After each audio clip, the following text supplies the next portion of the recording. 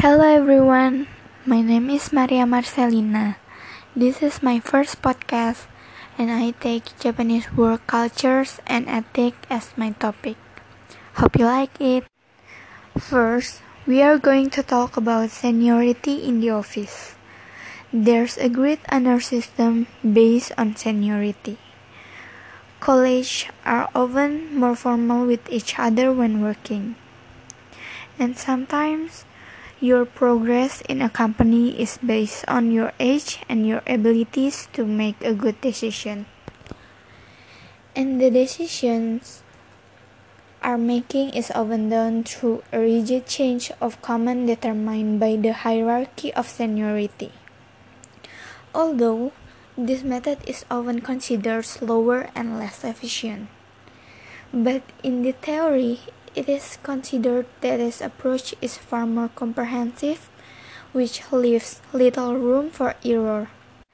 And you are required to prioritize, for example, by not taking all your vacation hours, because Japanese workers don't take adequate vacation or rest hours. Mostly, Japanese workers will feel guilty about the vacation hours they take, or jumping for coworkers if necessary. You shouldn't leave the office before your boss leaves the room or the office. Next, we are going to talk about drinking after working. In Japan, the work hours are notoriously long and the overtime is often unpaid. The expectation in Japanese work culture is that you get to the office early and you stay until all your work is done. If you have to work overtime, the problem is that you didn't use your time effectively. In Japan, there's a tradition for after drinking with coworkers. This is considered as a way to strengthen friendship and break away after a long day at the office. You can complain about problems at work to your coworkers, and in the next day, everything you said will be forgotten. In Japan, there's a lifetime job model used by large companies. After joining the company, you should stay with them because loyalty is important. In return, the company will take care of you in good times and bad times. And the fourth, we are going to talk about Japanese work ethic. As a tourist, you are unlikely to have business card with you. But if someone gives you his or her business card, you should remember to receive it with both hands and then bow when receiving. After that, you can thoroughly inspect the front and back of the card. The Japanese take titles very seriously. Status in company is everything. If you are in Japan on business, you should get a version of your business card that has both English and Japanese on it, with your name and role in the company marked clearly.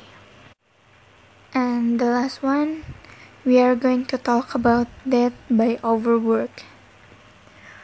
We know that Japanese people tend to work very hard, and Japanese people are working for long hours and they are not protected by law, like in Western Europe. There's a phenomenon in Japan called karoshi, which can be translated as death by overwork.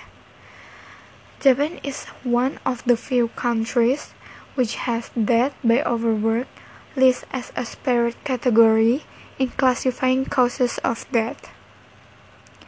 These deaths are caused by working too hard and causing strokes and heart attack. Some people end up committing suicide because of work-related stress. There's a place called Aokigahara Forest, also called the Suicide Forest. It's close to Fuji Mountain. It's called Suicide Forest because of many suicides committed there. Seemingly inspired by the 1980 novel Kurojokai, Black Sea of Trees. There are numerous signs throughout the forest urging people to reconsider their actions. And you have to remember this.